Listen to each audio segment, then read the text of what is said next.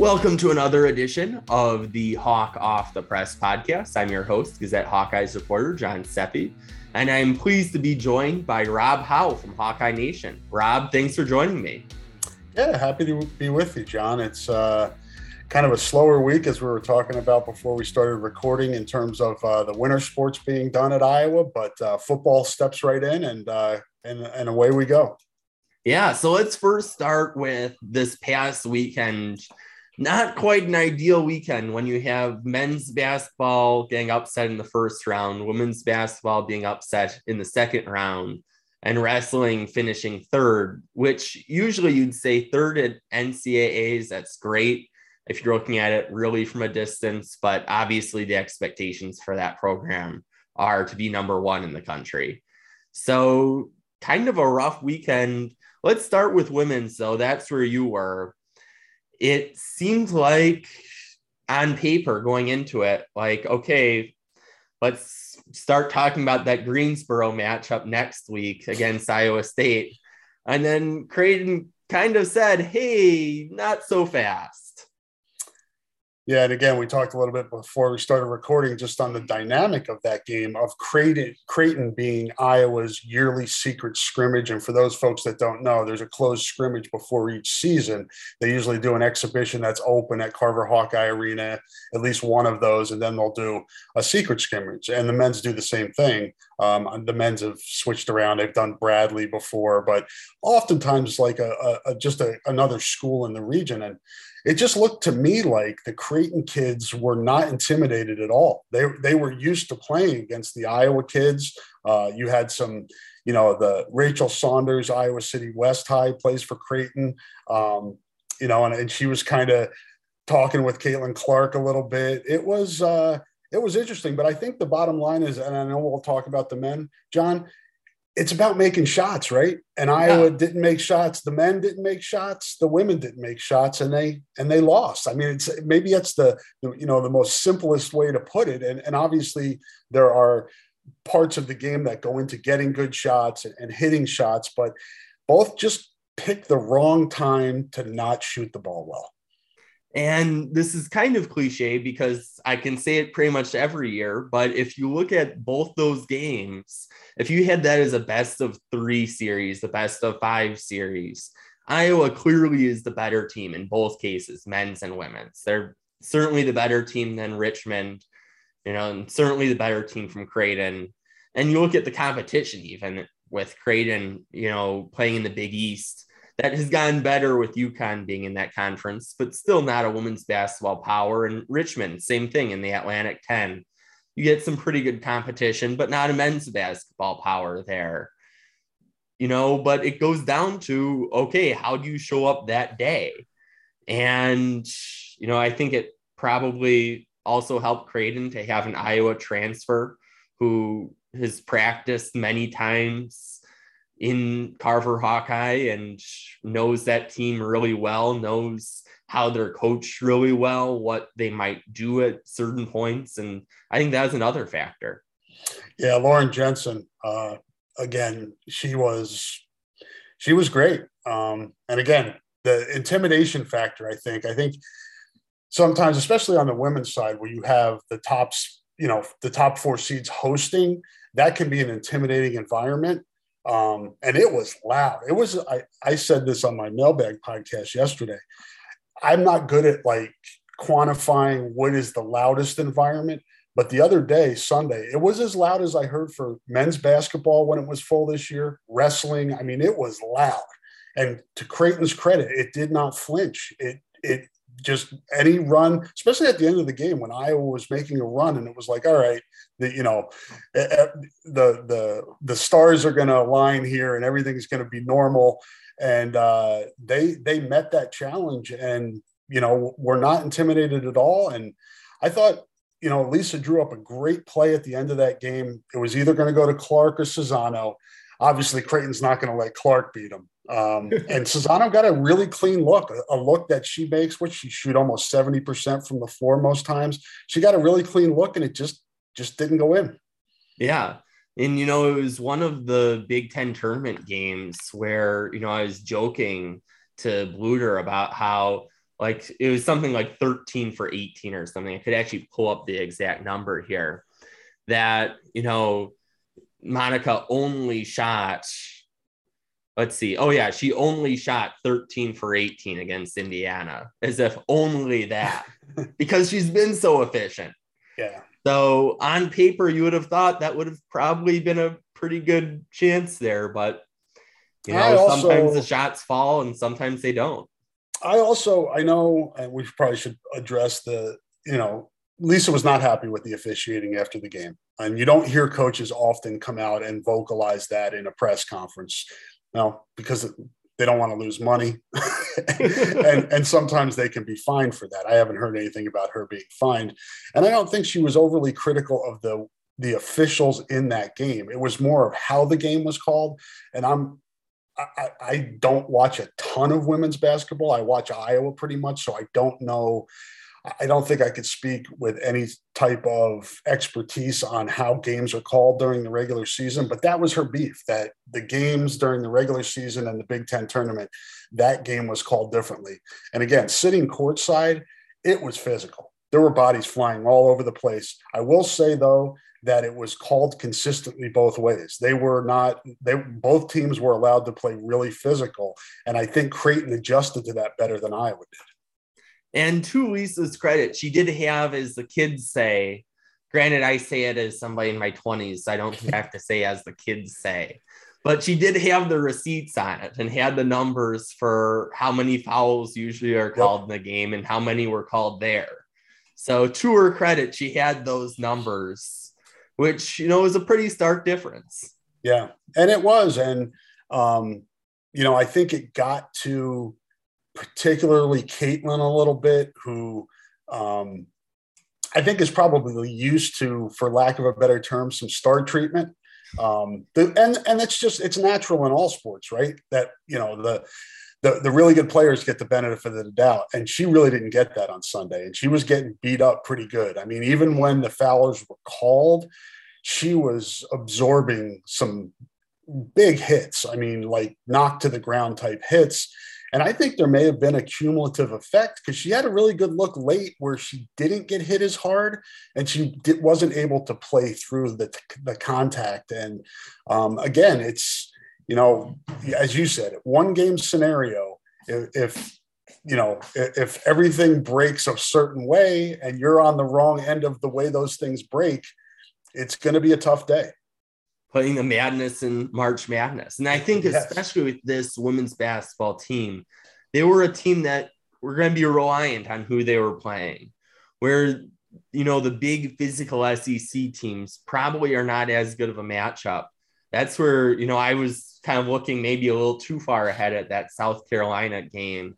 Right. Is okay, that could be a tough team matchup wise. And you see, even when it's not quite as physical of a team, even Creighton, when they call it more physical, that really goes against Iowa.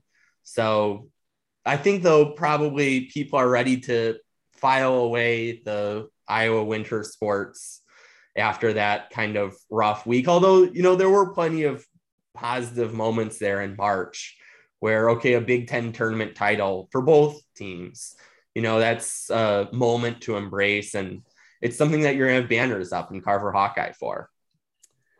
Yeah, it's interesting conversation. I've conversed with people on social media and in person on this. How do you view a season? Like I've been asked that before. Like, what do you remember about a year? Is it just that finish? Is it things, highlights that happened during the season? And it's, to me, it's up to each individual how he or she wants to remember the season. But you just take what happened. Even if you go back to football, how good of a season football, 10-2 is a really good regular season, but then you've got the Big Ten championship game, and then you've got coming up short against Kentucky in the Capital One Bowl. You've got, for the men and women in basketball, you've got them winning their conference tournaments. That's a really big deal. But then are people going to remember what happened in the NCAA tournament and not remember those other things? And how do you weigh what those memories are going to be? Similarly with wrestling, Alex Marinelli wins a Big Ten championship, a 4-time Big Ten champion, but then doesn't do as well in the NCAA tournament. And, is that the lasting memory? It's interesting. And I think it is up to each individual how he or she wants to remember it. Yeah, and I think in kind of all three winter sports cases, for the half glass full crowd, there are things to point to. With you're mentioning Marinelli in wrestling. For men's and women's basketball, you have the tournament titles. For women's basketball, you have all the Clark logo threes, all that. And then the half glass empty kind of people can point to, well, when it counts in the NCAA tournament, neither team got it done. And I understand the frustration, particularly on the men's side, when they've had some really talented teams. They had Luka Garza, they've had Keegan Murray, and to not get that Sweet 16 in the Fran McCaffrey era, not since I was 1 year old was the last time that Iowa men went. That makes me feel old because I actually covered that team in 1999, Tom Davis's last year. Yeah. And I think I wrote about this after the Big Ten tournament when Iowa won. And I kind of was like, I don't know if I should write this column about, this team having a chance to cement its legacy as the first one to get to the Sweet 16 since that 99 team. And I remember having that feeling in 2006. I was in Detroit when they lost to Northwestern State. And then, I was out in Seattle and in Brooklyn and all the times where they, had a chance maybe to get to that Sweet 16. Unfortunately, the pandemic, I think, took away one really good opportunity in the 2020 season when the tournament was canceled. Who knows? Maybe that team gets a good matchup and is able to get through. But unfortunately, these teams, and I'm not sure that these individual players feel the pressure of history, but it's there. It's palpable that, here we go again. Is Lucy going to pull the football away again and Charlie Brown fall flat in his back? And it happened again. And I sense there's some type of like almost a numbness to it now, like here we go again. And it's unfortunate. And I think that kind of weighs on the program probably more than the individual players. But each year that you go without breaking the drought, the pressure becomes a little bit more. Yeah. And, I think the frustration there for fans can add up when you have the talent and the postseason results for one reason or another just haven't quite been there yet. And this would have been a really good opportunity to do it.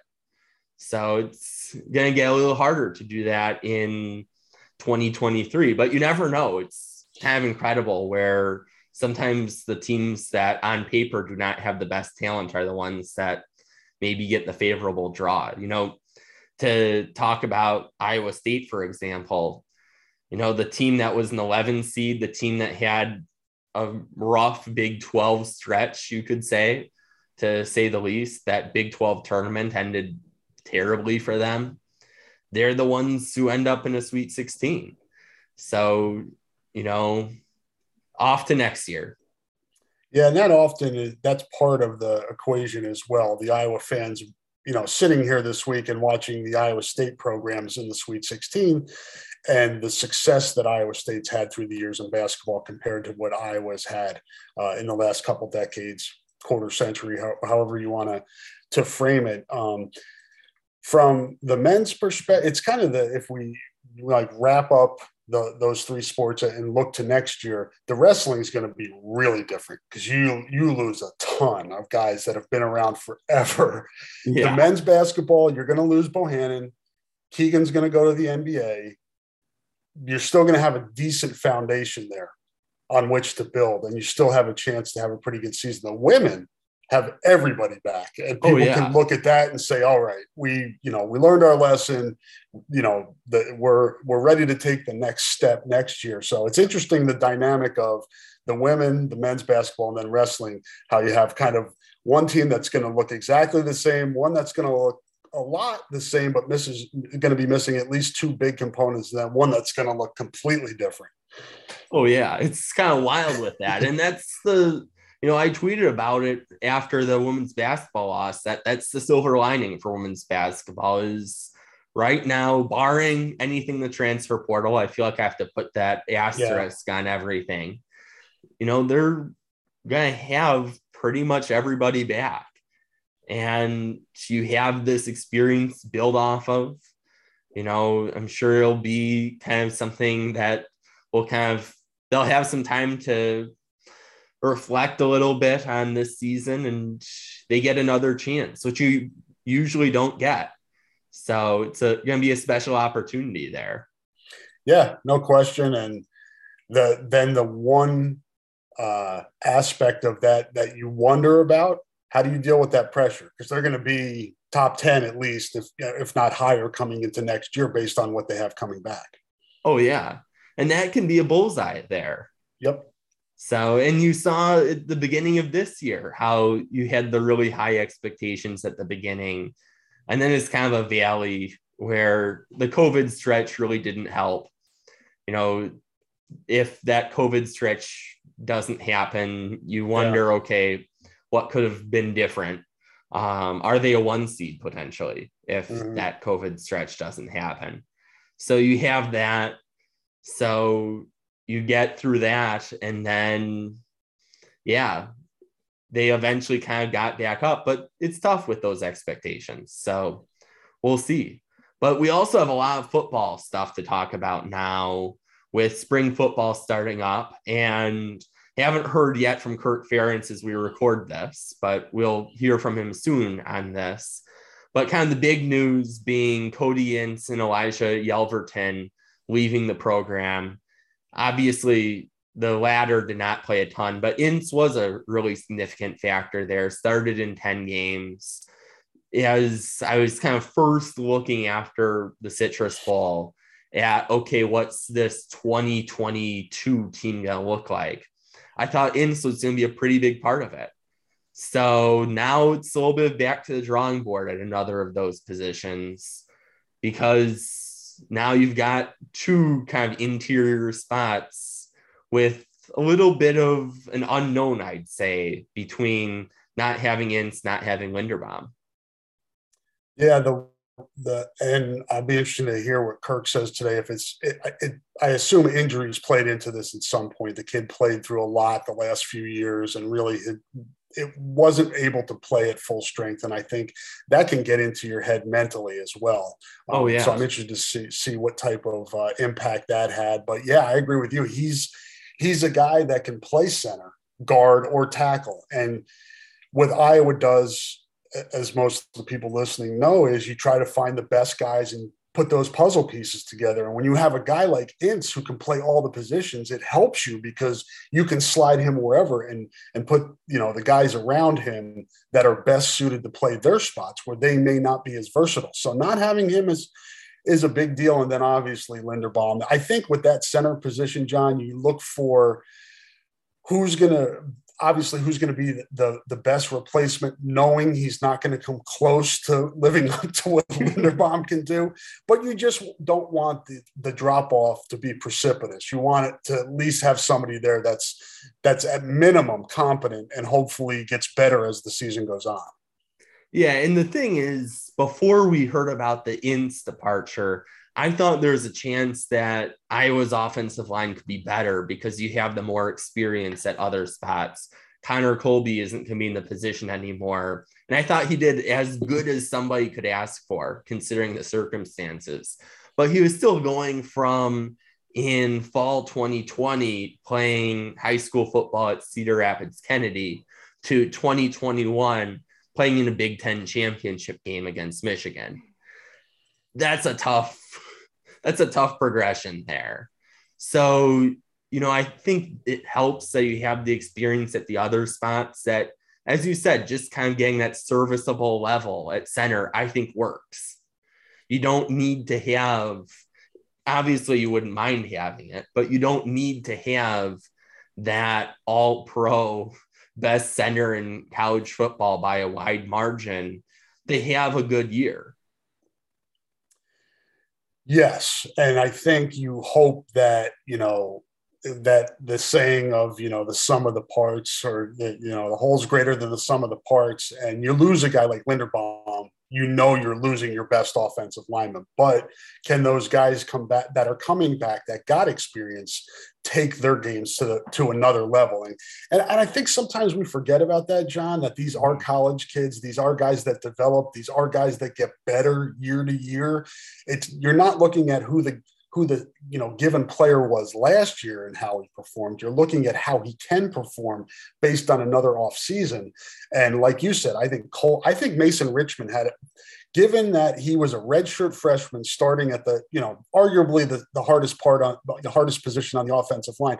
I think he held up really well. He dealt with some injuries late, but I really like his potential. Justin Britt is a guy who hasn't been able to stay healthy, but it was a guy that they considered playing as a true freshman. So the foundation is there for a lot of these guys. Bo Stevens is a guy I've heard good things about. Ellsbury's and David Koff came in highly ranked. I think what we're seeing now on the depth chart, and this is probably a good time to put this caveat in there. This is not written in pen. And there's going to be, I think the competition on the offensive line is going to be really intriguing. Yeah. This is pencil, like lightly in pencil. It's not like I can write this even firm in pencil. This is okay, I'm probably going to need to erase this 3 times, like that level of pencil. So, and you were mentioning Justin Britt, he, might have a little more of an opportunity this year too. Now that Ince is out, he could step in. So right now at left guard, he's that asterisk, he's the projected starter right now. So right now, if you have, just based on who they currently have starting, Richman, Britt, Ellsbury at center, Colby, Plum as your offensive line in 2022, you'd probably feel pretty good about that group. Yeah, I'm interested to see a guy like Jack Plum that has, and it's not, it would not be a breakthrough that a guy his senior year gets it and just takes off. And he could be that guy. And that would be huge because right tackle was an inconsistent position last year for Iowa. Really need to shore that up. And if DeYoung and Plum, if one of those guys can't take that step to consistency that they lacked last year, then maybe you have to look at a Connor Colby kicking out there or moving David Koff across the line to right tackle, or one of those younger guys. So when we talk about competition on the offensive line, it's not only the whole, but how those guys can move around. And there are versatile guys. Colby, I think, can be a tackle. Mm-hmm. Right now, I think they look at him as guard, but he is a guy that could certainly kick out. He played tackle in high school. He's a very athletic kid. So even guys that maybe not listed at a position, kind of like we thought Plum had the lead going into last year at left tackle, and then Richman emerged. You can keep an eye on guys that maybe listed inside now that could kick outside or the other way around. Yeah. So it's, again, in pencil. And I think it's going to be really interesting because on the offense, I think offensive line is the number 2 question mark. Yep. Obviously, number 1 being quarterback. But you look at it, you're probably not going to see a dramatically different Iowa offense based on all indicators that we've heard so far, that Iowa really believes in overall their philosophy. That, you hear opposing coaches joke about the last time they've seen an offense like this is inside the 5-yard line. Iowa believes in it. There are people listening to this who are like, yes, that's a great strategy. And I'm sure there are people listening to this who are like, why in the world are we doing this? But, that's what they are going to stick to. And having a good offensive line is a key part of that. Yeah, no question. And as we talked about, there were injuries, there was inexperience, a lot of factors last year. Eventually they got to the point where, okay, the heck with it. We're just going to run behind Linderbaum. Just go let him pound people up the middle. And it worked late in the season. Oh, yeah. But they need more consistency along the front. And we've talked about guys that have gotten experience now and hopefully can take the next step and then gel as a unit. You're talking about zone blocking schemes. You need guys that kind of can move together. It's like a ballet or, whatever analogy you want to use. They have to move in conjunction with each other and gel. And that's going to be a huge part of this time of year, John, is spring football, those practices, bringing these guys together and getting them to play as a unit. And then switching gears from that number 2 question mark to number 1 question mark on offense, quarterbacks, everyone's favorite topic of conversation. Petras listed as the number 1 quarterback, Padilla number 2, Labus number 3. I think it's be interesting at this position, particularly because of the coaching change at quarterback, where I kind of had one set of expectations if Ken O'Keefe was still going to be quarterback's coach. And then that kind of gets thrown out the window. And I think it's important for Brian Ferentz to spend some time this offseason learning from some of kind of the quarterback gurus. And I think if he does that, that can help, because obviously he hasn't coached quarterbacks at a specific level. Obviously, offensive coordinator, you're coaching everybody on the offense, but he hasn't had specific quarterback experience yet. So I think that's going to be kind of the X factor here is, okay, that move could work out really well or really poorly with Brian Ferentz moving to quarterbacks. If it works out really well, the upside is there. I agree. And again, I would, caution people to not say, okay, Spencer Petras last year is going to be what Spencer Petras looks like this spring or this coming season. Guys can get better. And I know there's the narrative out there that Iowa quarterbacks regress as their careers go on. There probably have been guys that do that. It's not as stark, I think, as the narrative would suggest, but hopefully all 3 of these guys continue to get better and push each other. And as you said, John, the coaches are looking through a different lens now, whereas Ken O'Keefe had his lens on what he was looking for. Now you have Brian and Kirk kind of, you're sizing down. You had 3 people involved. Now you have 2 people involved, and hopefully that can streamline things and you can get the negative with that be is you're losing a guy who was really experienced at coaching quarterbacks. So you have to hope that this strategy works, that you're streamlining things, you're having less voices in there. Brian, as you said, can learn from quarterback gurus, learn from what Ken O'Keefe taught him the last 5 years, still have Ken around to lean on when he totally needs leaving.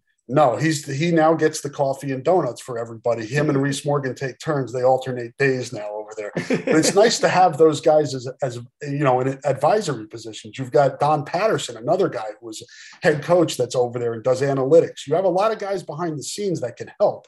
But ultimately, it comes down to how it has Brian grown as an offensive coordinator and in his understanding of quarterback play and what is needed from that position.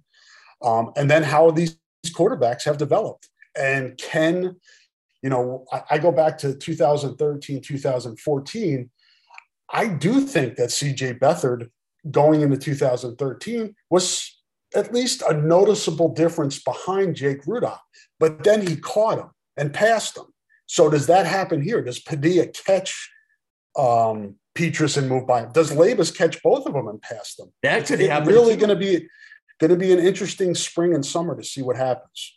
And I think a thing to add on to the point of having that one less voice is nowadays, and I think some people recognize this, but I'm not sure if all readers kind of have a full or listeners have a full grasp of this, that pretty much every quarterback at this level now has their own private coach who they're working with in the off season that, have had a ton of experience training quarterbacks.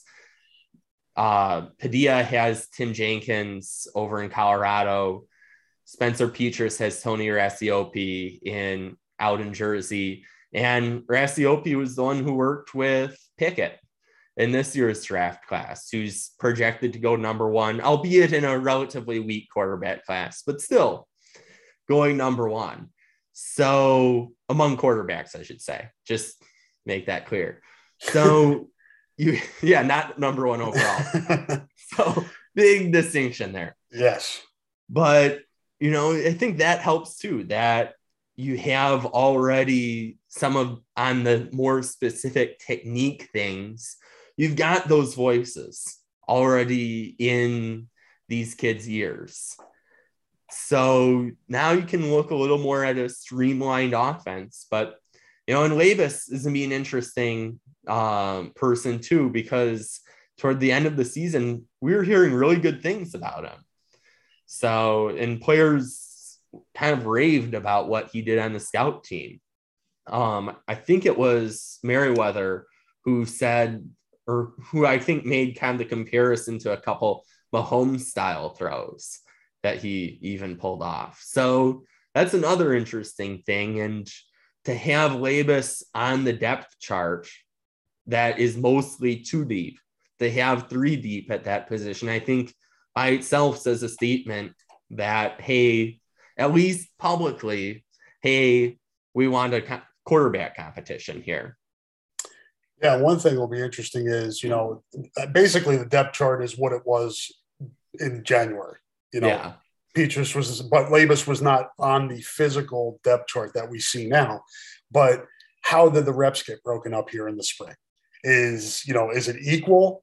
Do Padilla and Petras get more than Labus? I wonder how much of a look they give him. You kind of, the other guys have had experience. Do you want the younger guy to get some more reps to really get a look at how? So that's really important to see. And then the other thing, John, I think one of the talking points coming out of the bowl game was Padilla talking about how difficult it is to learn the system. Is there a way that they can simplify that a little bit for these guys in some way? Maybe that is the one less voice, whatever it is. I do think that's something that hopefully they're analyzing. How can you make it easier on the guy out there?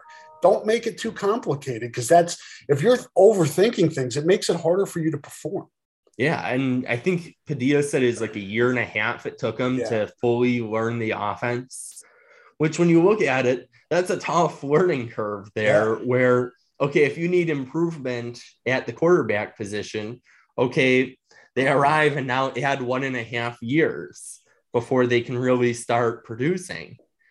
Well, that's a tough way to get quick results there. And other places, especially when you consider that Labus has only been here since June. He hasn't even been here a year yet. Yeah. So you look at it, he's still in that 1.5 year clock if it takes him that same timeline. So that's a little bit of a concern there. And other programs don't have that burden. And they've seen, frankly, more quarterback success in many cases. So it'll be interesting to see. Yeah, I look forward to it. I don't look forward to it being beaten to death this offseason, because this is what the conversation is going to be. We started talking about the offensive line, and some people will talk about that, but I think this quarterback competition is going to be ultra magnified. But I think, and you know these guys as well, they're equipped mentally to handle this. I think they especially Padilla and Petras, they've been in the fishbowl now for a couple of years. So I think they'll be able to focus on what needs to be focused on and not worry about all this outside noise. Yeah. And especially Petras, you look at the way he handled everything in 2021, he was, I think Padilla had the benefit of sometimes the backup quarterback is always the most popular person in the fan base. Petras was really under the microscope, and the way he handled it, we gave the Duke Slater Golden Gavel Award to Kayvon Merriweather, very deserving. That's who I voted for. But Petras also had a pretty good case for it. Yep, and also, had Kayvon not been so great, would have been a very good person to vote for, because he handled it really well. And, he takes some wisdom from Ted Lasso about being a goldfish. So I was kind of thinking to myself, as you were saying fishbowl, fishbowl in a couple ways. So Yeah. I think that helps that, okay, this is a guy who has seen everything. He, was really patient, frankly, with the fan base as they're ready to throw up the pitchforks.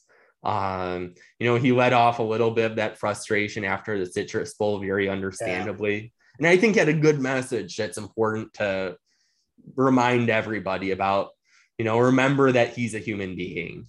So, it's easy to tweet at people. So yeah, he's used to it though. Padilla had to get used to it. So he didn't have much of a choice. And they're good friends too. So I think they're supportive of each other, which really helps. And I'm sure I know they won't be like, let's ignore the young guy and not help.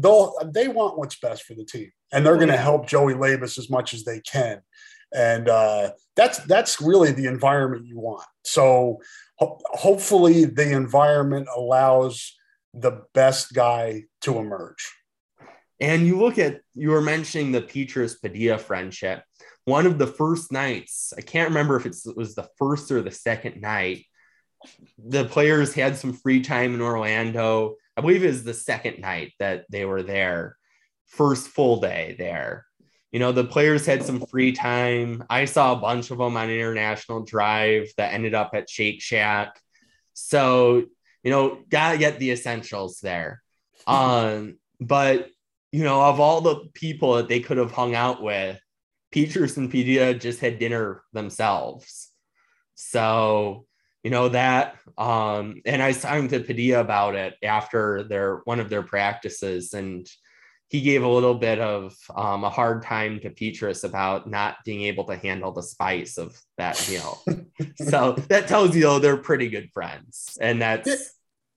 And I also think the fact that Alex stayed around, because if you look at how the season ended, he got pulled against Nebraska, played didn't really, until things got out of hand, didn't really get in the Big Ten championship game.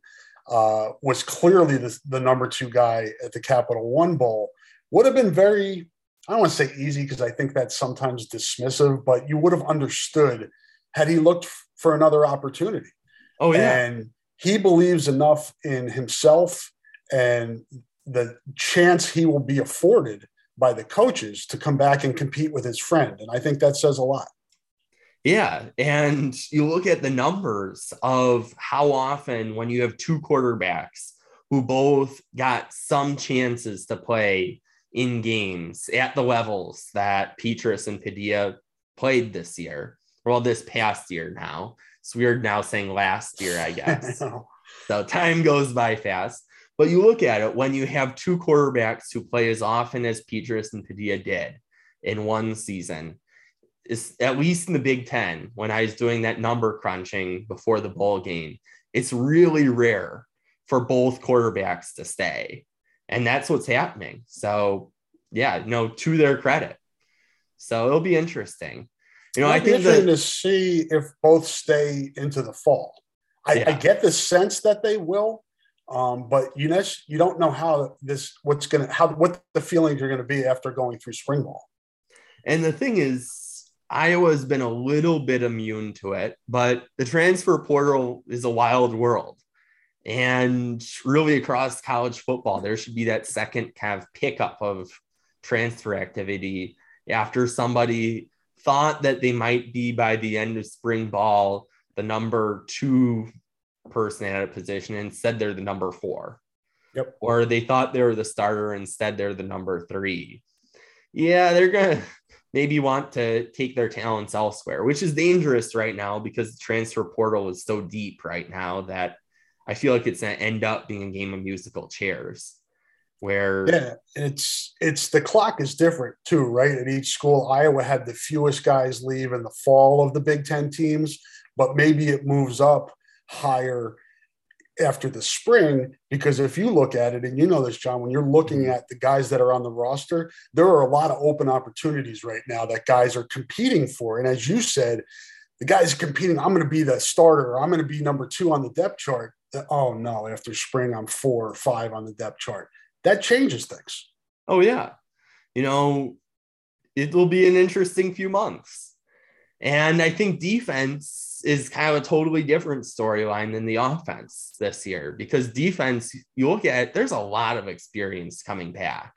The secondary will look a little different because obviously you lose Hankins, you lose Kerner, you have some departures there. So you lose Belton. How could I forget about Dane Belton, the leader in interceptions this past year? So you're going to have some different faces there. But for the most part, there were still players who were contributing. You have players like Jamari Harris, who were kind of thrown in because of injuries last year. That would have maybe been more of a question mark had that not happened, had Hankins not had the season-ending injury. So maybe that would be a little different. But instead, I look at all those starters, and obviously Quinn Schulte didn't get a ton of time at free safety, but he got some. Mm-hmm. But pretty much everywhere else, you look at those starters and you say, okay, yeah, you'd feel pretty good about them. Yeah, and again, I think as you pointed out, there's depth there and there's experience depth. That's the position where I'm looking at and saying, all right, how is this going to shake out? And where are guys? Because once you get into your second, particularly your third year, and you're not advancing, then you maybe question, okay, what is my path to playing time? I can help on special teams, but if I'm a Reggie Bracier, an AJ Lawson, or Sebastian Castro, you go down and they've got guys now that are 2-3 years in back there that have kind of helped on special teams and worked their way up. But how is all that going to shake out? And Riley Moss coming back, great for Iowa, but there were guys probably looking at that thinking he's going to go to the NFL, that position is going to be open, and now it's not. And you've got, a pretty good recruit coming in that plays in the secondary, that in-state guy. Fairly good guy. I think his name is Xavier Wampa. If he jumps, a few people might have heard of him. If he ends up jumping some of these guys, which he certainly could, I mean, then maybe some of these guys reevaluate, where they are. You've got, you mentioned Quinn Schulte, and Terry Roberts is still in the mix.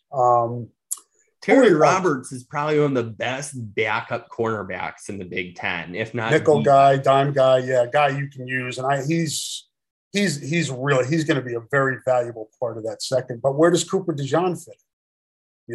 There's another guy who's really highly regarded. So it's a numbers game back there, and I think that's one of the positions you look at this spring to see how it sorts itself out. And there's a potential maybe to have some attrition at that position. Maybe. I'm not saying there will be, but that it's loaded back there. There are a lot of really good players.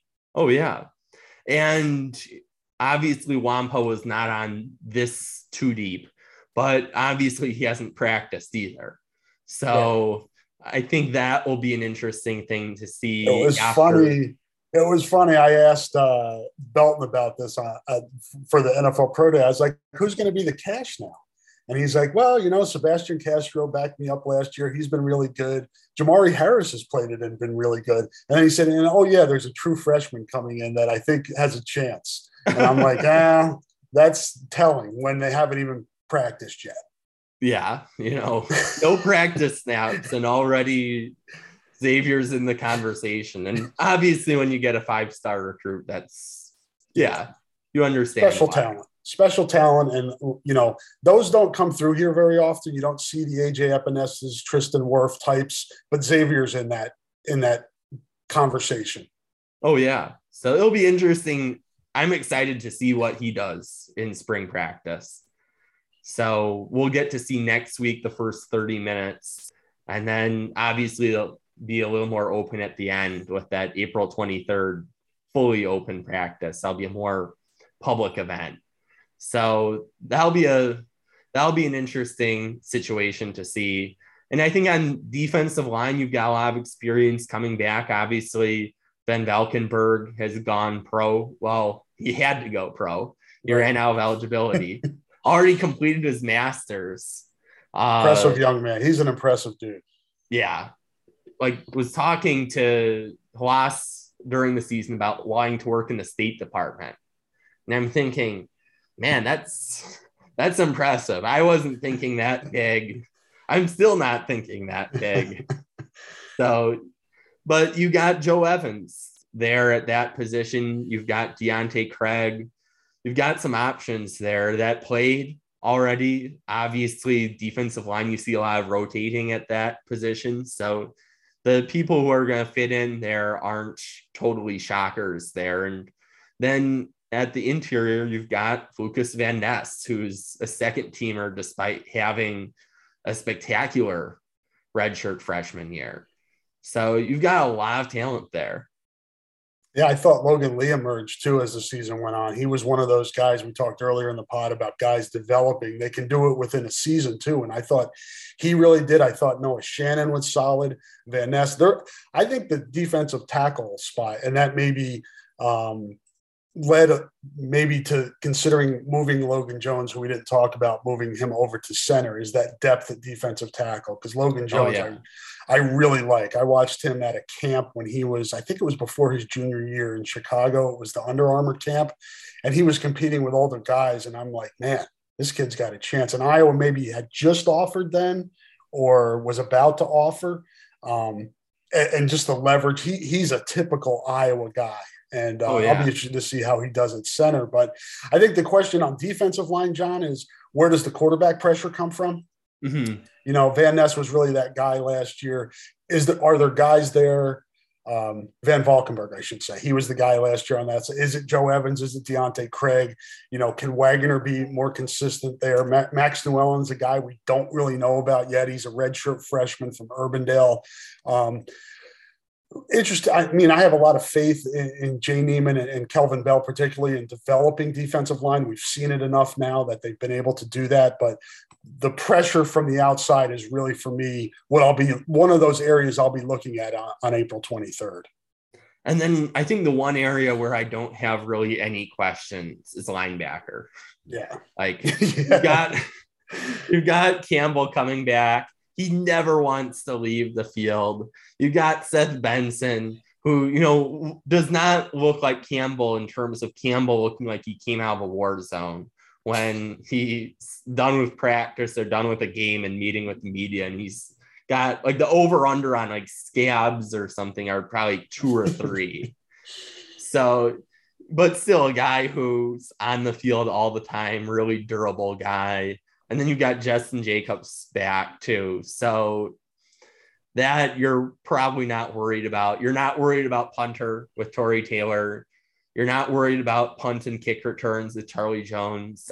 It'd be interesting to see who maybe becomes that heir apparent on the return duties, because obviously Jones won't be here forever. After next year, he's gone. So that'll be interesting. And then kicker will be a little interesting too, because you've got a little bit of competition there potentially.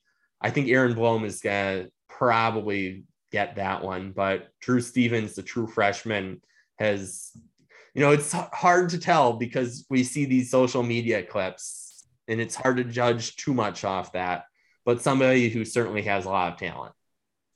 Yeah, and he turned down some scholarships to come here and walk on and pay out of state tuition. And he, you know, he's highly regarded. And I think, you know, it'll be interesting because I think this is the, you know, we talk about how long certain competitions will last at quarterback, at, you know, at center, maybe some positions around the field. You'd say, okay, how long is the competition for the starting spot going to last? Kicker's probably going to go through summer camp because they chart those things. And my guess is these guys are probably going to perform pretty close, kind of like Keith Duncan and Caleb Shudak did 2 years ago. And Duncan just edged him out. So, and I think you want that. You want to put these guys in as many competitive situations as you can. So April 23rd will be an opportunity, Kids Day, whenever you can put them in front of a crowd, even if it's not the 70,000, and see how they perform, that certainly factors in as well. Yeah. So got a fun spring with plenty of interesting storylines ahead. Yeah, no question. Always look forward to spring football. And I always tell this story. I don't always tell this story. I've told this story. It was Kirk Ferentz's first spring practice, and there wasn't anybody, hardly anybody came out to Kinnick. It was an open practice, and the band was there. So the band's playing and playing and playing, and then the practices are going on and on and on. So eventually all of the band left except for the tubas. And they stayed towards the end of practice and they were playing the fight song. And that was one of the things that I always remembered in my mind. Like this was like 99 or whatever it was, 99. Yeah, 98 into 99. And I think back to that. And I think back to all the various weather situations we've had through the years with that like March, April in Iowa, upper Midwest. What type of weather we get. I've been out there, in April where we've been in t-shirts, and I've been out there before where we've been in like heavy jackets. So I'm always interested to see what the weather is going to be for the spring game. And I got like really lucky with year one on the beat with weather in the fall. Yeah. So I'm like, okay, is this going to average out in the spring? Like, is this going to be like a terrible spring to make up for it after like I was not wearing a jacket pre-game on the field in Nebraska. I know. Like, where that was November 26th, probably. Yeah, 26th. So, like, is it going to be that again? It'll be nice though, just, especially after COVID, for fans to get out there on April 23rd and get a chance to look at this team and, fewer restrictions and things like that. I think we're getting back towards what the new normal will be, and it'll be nice. And this will be the second year in a row where they've had a normal off season. So hopefully for a program that Iowa, that is a developmental program, you'll see some even more progress with some of these guys that are maybe in their second and third years because they missed all of that time in development. Maybe some of these guys really take off this spring. So it'll be we got a month or so before, actually exactly a month as we record this, before that open practice. So it'll be interesting to watch, to say the least. Rob, thanks for joining me. Yeah, happy to be with you, John, anytime. And thanks to our listeners for tuning into another episode of the Hawk Off the Press podcast. I'll be back with another episode next week. Until then, we will talk Hawks later.